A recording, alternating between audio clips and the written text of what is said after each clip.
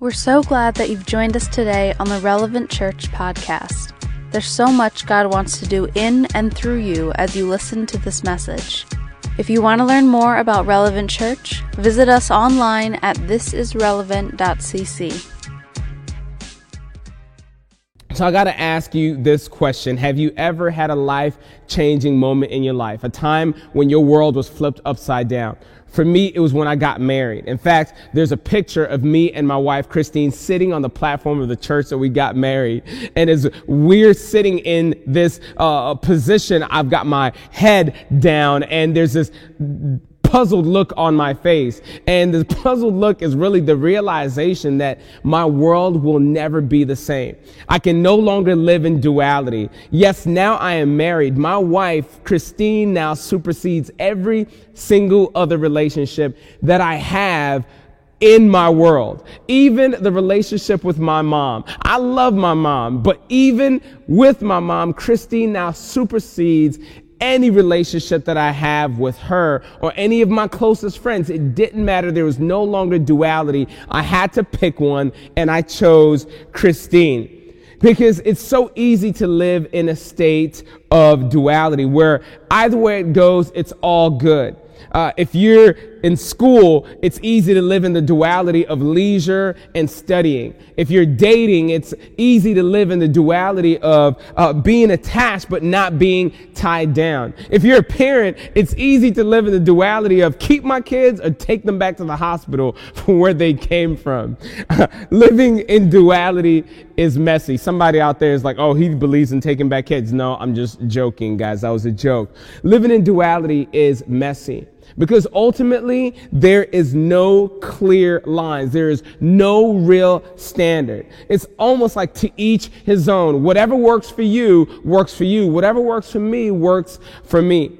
And as we're in this series called Red, White, and Bruised, I truly believe that our nation is in a space of brokenness. I believe our nation is in a space of tension because of the duality that we've lived in. We are living in the nation of the red, white, and bruised. Our nation is strong, but our nation is also hurting. We've looked through history and can see the duality that we've lived in. Let's take it all the way back. I know I'm going to step on some toes and I don't want to offend anybody, but you've got to lean in on this one because I believe there's some major truths in this. Let's look at the duality between pioneer and native. The duality between free and slave, black and white, and now conservative or liberal, Republican or Democrat, right to life or pro-choice. This has even hit the church. Now we're living in this duality of church and state. We've got black churches, white churches, Pentecostal, Baptist, charismatic, or reformed. The duality is ultimately wreaking havoc because it's bringing out the worst in all of us. See, there's some things where duality cannot exist. There's some places in our lives where duality cannot exist. And if we want to heal the nation, if we want to heal our churches, if we want to heal ourselves as individuals, if we want to heal our land, I believe we can learn a lesson from the story that we're going to jump into in Mark chapter 9. In Mark chapter 9, Jesus and his friends have gone high on a mountain. And in another text, it tells us that he's gone up there to pray. Prior to this, Jesus has been walking with these disciples for the last few years. These are his followers. These are some of his very best friends. They've seen him feed tens of thousands of people with a few fish and a few loaves of bread. They've seen him bring people back to life. They've seen the lame healed and those who can't see be able to see again. And those who can't speak, their mouth and their tongue has been loosed to be able to have a conversation, to celebrate, and to communicate with others. They've seen some of the most incredible supernatural miracles take place. But they've also sat under his wisdom and his teaching. Think about it. I've got people in my life who speak into my life all the time. I've got mentors and coaches, pastors who speak into my life. But imagine sitting under the wisdom of Jesus, sitting under the individual who created wisdom, the epitome of wisdom. This is Jesus. Imagine sitting under his teaching. How many notes would you take?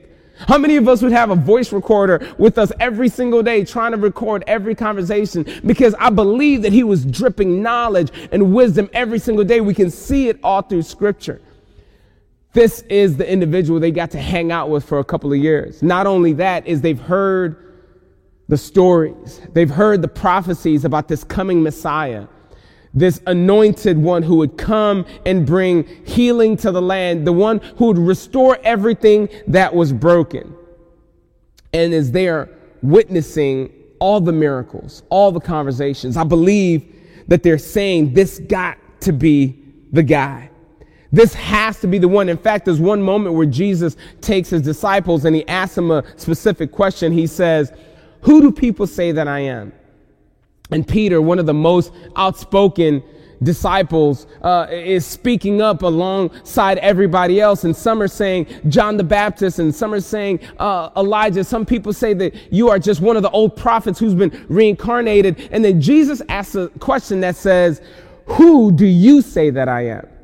How many of you guys know that Jesus is not concerned about what the preacher says about him? He's not concerned about what your parents said about him, what your friends say about him, what your spiritual advisor says about him. Jesus is more concerned about what you say about him.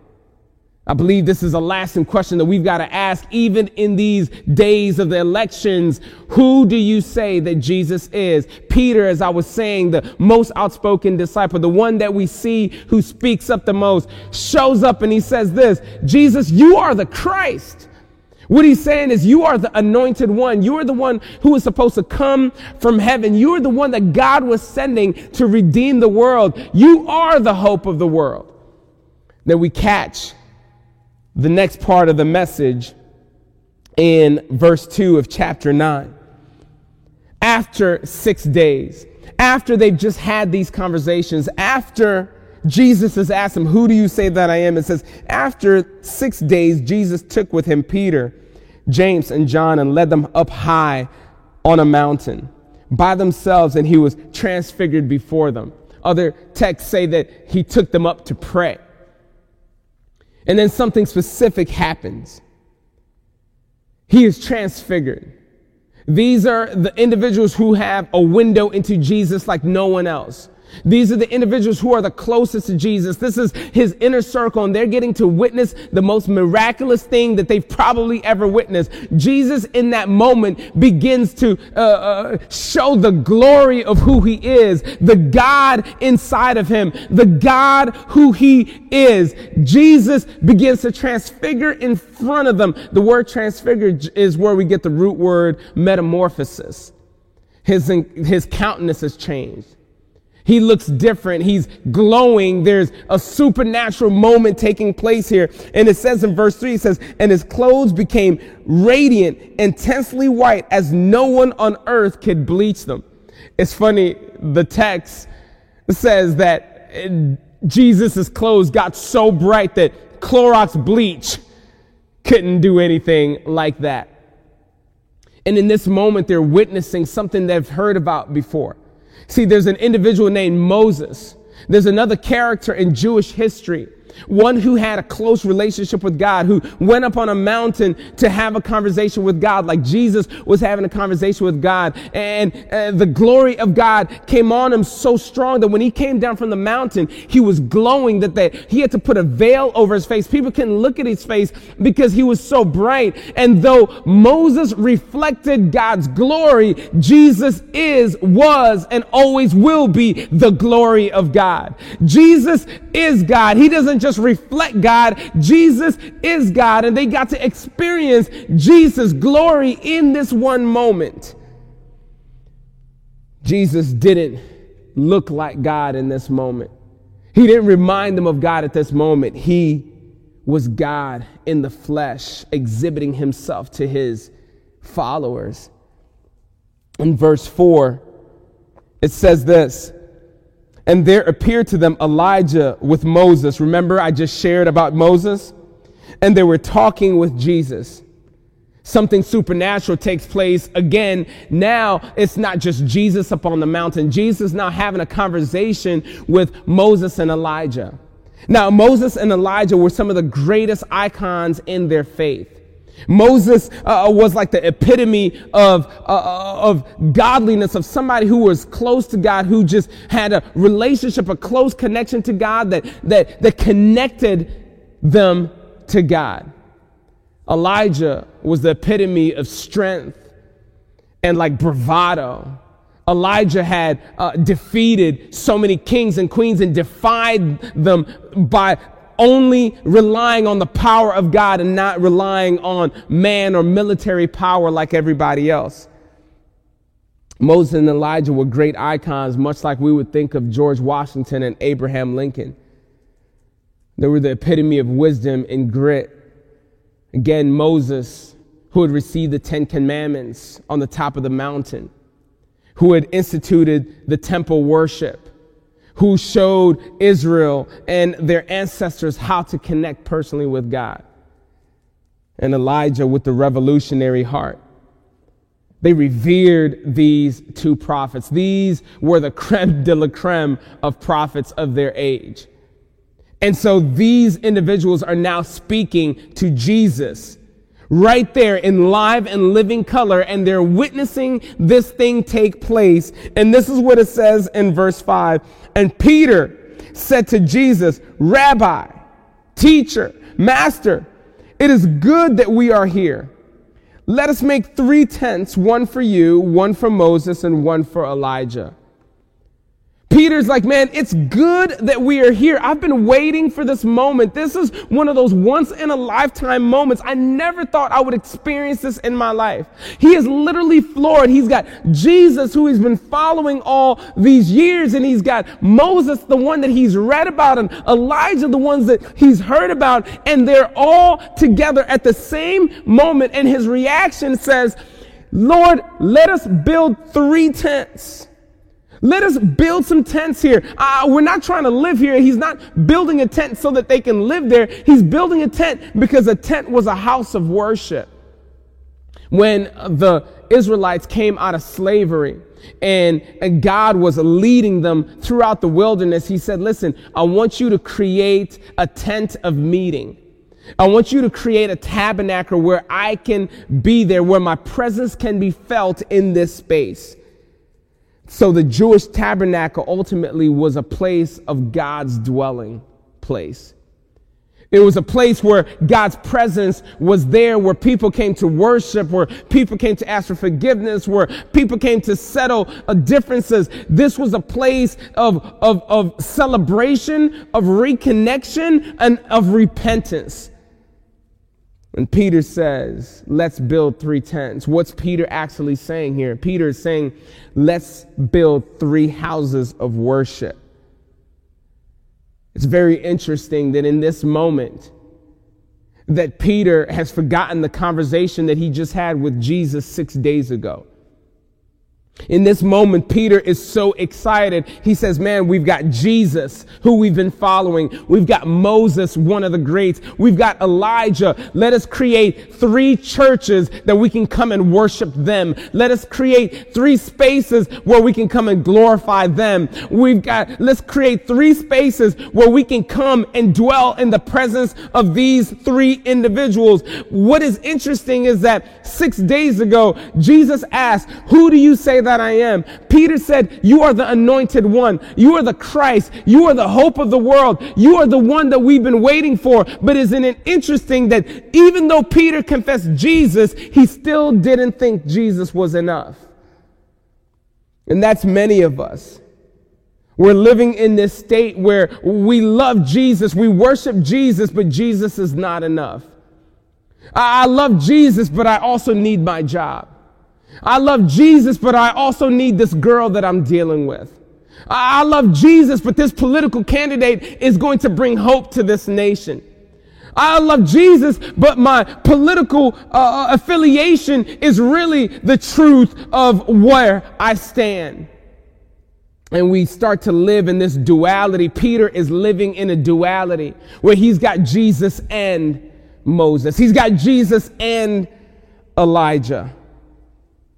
And many of us, especially in this political climate, we've got Jesus and our political affiliation. We've got Jesus and our political candidate. He goes on in verse 6 and he says, "For he did not know what to say, for they were terrified." Peter did not know what to say because he was terrified. Peter spoke rashly. Peter spoke out of fear. But can I challenge you with this? I really believe fear will let you know what's in your heart. When you are afraid, you will begin to reveal what's inside of you. When you are afraid, if you were sick and in the hospital and you begin to panic and start relying on what medicine only can do and not know that you've got a God who is the author and finisher of your health, the God who is the provider of this medicine, we begin to rely specifically on just outside help and not going to God and saying, "God, I know you can heal me. I know you can provide for me." Listen, I'm not saying there's anything wrong with medicine. I believe it. I take Tylenol when my head hurt, but ultimately I know that God is the one who has provided the scientists to come up with the recipe so that I can take that medicine. Fear will make what's really in your heart show up. And I believe that the divisiveness that we've been seeing online has been our heart speaking. I see when we see individuals get angry at each other and malign each other and malign the political candidates and malign each other's parties and just really attack one another and have nothing positive to say one another. It's fear revealing what's truly in our hearts. What are you afraid of? Are you afraid of what that next party is going to do to the nation? Are you afraid of what that next political candidate might mean for you and your beliefs? Are you letting fear speak? Or are you leaning into what God has already spoken? Where's your heart? Verse 7, it says, "And the cloud overshadowed them. And a voice came out of the cloud, 'This is my beloved Son. Listen to him.' And suddenly, looking around, they no longer saw anyone, but just Jesus only." It says a cloud overshadowed them. And a voice came out of the cloud that said, "This is my beloved Son. Listen to him." A cloud. Many times in Scripture, we see God manifest his presence as a cloud. When Moses led the children of Israel out of slavery and into the promised land where God was leading them, it says the fire guided them by night, but a cloud by day. When Moses went to talk to God upon the mountain, the children of Israel experienced Moses walking into a cloud. It said that it thundered and there was lightning and they felt the ground tremble and they saw this cloud just descend on the mountain and God's presence was in the cloud. When the tabernacle, the tent of meeting was built, it says the cloud of the presence of God descended on that place. And I don't know about you, but 2020 has felt like a cloud. 2020 has felt as if a cloud has just come over the world. 2020 has felt like a cloud has been over our lives. Like 2020 has felt like a cloud. Could it be this cloud that we have seen over 2020 is actually the presence of God, and he's got something to say, and we've been too busy complaining about this person and that person, about this disease and that disease, about this pandemic and that pandemic, and maybe, just maybe, this cloud that we are living in is the presence of God wanting to say something to us. Or have we been listening? Maybe the cloud in your life, God has a message through. Maybe the cloud in your relationship, God has something that he wants to say to you. But so often we get distracted by the cloud. We miss the voice amidst the cloud. God said, "This is my son, listen to him." Let me tell you, Jesus is the everlasting, ever-living, co-eternal Son of God. Jesus was not created. The pre-incarnate Christ was not somebody or something that God created. He has always been, always is, and always will be. Jesus Christ is the King of Kings, Lord of Lords, above all earthly kings, above all heavenly angels. Jesus Christ is not only the Son of God, he is God. Scripture tells us that the Word of God became flesh and dwelt among us. Jesus is God. It says he is the radiance of the glory of God, the exact imprint of his nature. Jesus is not just somebody who we're supposed to take frivolously. Jesus is not somebody who we attach to anyone else. Jesus Christ is the Word of God made flesh. We need to listen and hear him. Maybe that's what needs to happen. And suddenly, looking around, they no longer saw anyone with them but Jesus only. Maybe we're too busy looking at everybody else and our eyes aren't fixed on Jesus. Maybe we're too busy listening to the political pundits and not listening to Jesus. Maybe we're just so enthralled and caught up with the messaging from these political candidates that we're not listening to Jesus. Maybe that's why we get so angry at each other, why we hate on each other so much, why we're so broken and bruised, because maybe we've got too many people in view and have not fixed our eyes only on Jesus. Maybe it's time to turn off the TV for the next 72 hours. Maybe it's time to get off of Twitter for the next 72 hours. Get off of Facebook for the next 72 hours. Maybe it's time for us to get into God's Word and look to Jesus and find out what he has to say about everything that we're going through in this moment. I want to leave you with a question. What place does Jesus take in your life? Are you living a life of duality of Jesus and?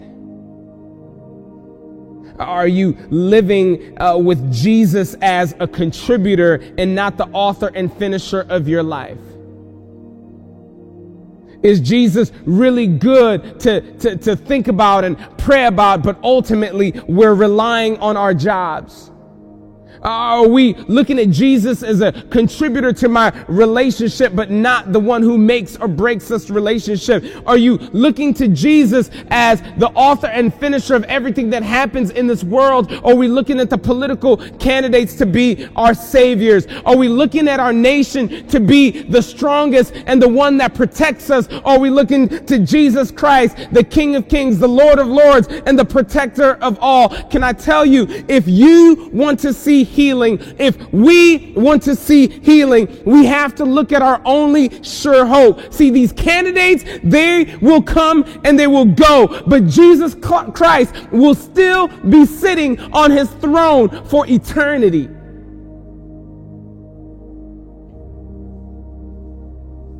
What position does Jesus take in your life? Maybe you've been living in the duality. Maybe you're just so caught up with what's happening in the nation, what's caught up about what's happening in politics, that you forget that Jesus is above it all. And don't sit there and give me no excuse and say, well, Jesus would do this. You wouldn't know what Jesus would do. I remember we used to wear these bracelets when we were younger. What would Jesus do? Can I tell you something? We don't really know. But if we follow Jesus, we can hear what he says and we can do what he says. Jesus has the autonomy to do what he chooses. And plenty of times when you look at scripture, Jesus didn't choose what everybody else chose. Jesus didn't take the position of the religious leaders. Jesus didn't take the positions of the individuals who were living lawlessly. Jesus was Jesus. And you know what he says? I am the way, the truth, and the life. Your job can make a way, but it's ultimately not going to make your life. Your relationships are going to provide a semblance of truth and love in your life, but they're ultimately not going to make your life. Our political candidates will make a way for us to vote a certain way, but ultimately they will not make our lives. And if you're relying on anyone else but Jesus, you are living in the duality that's going to leave you broken and bruised. So today, I'm asking, what position does Jesus take in your life? Thank you again for joining us on the Relevant Church podcast. If this message has been impactful to you, let us know by sending an email to hello@thisisrelevant.cc. If God is impacting your life through this ministry, join us in reaching others by investing at giving.thisisrelevant.cc. Don't forget to subscribe to our podcast for more messages like this one.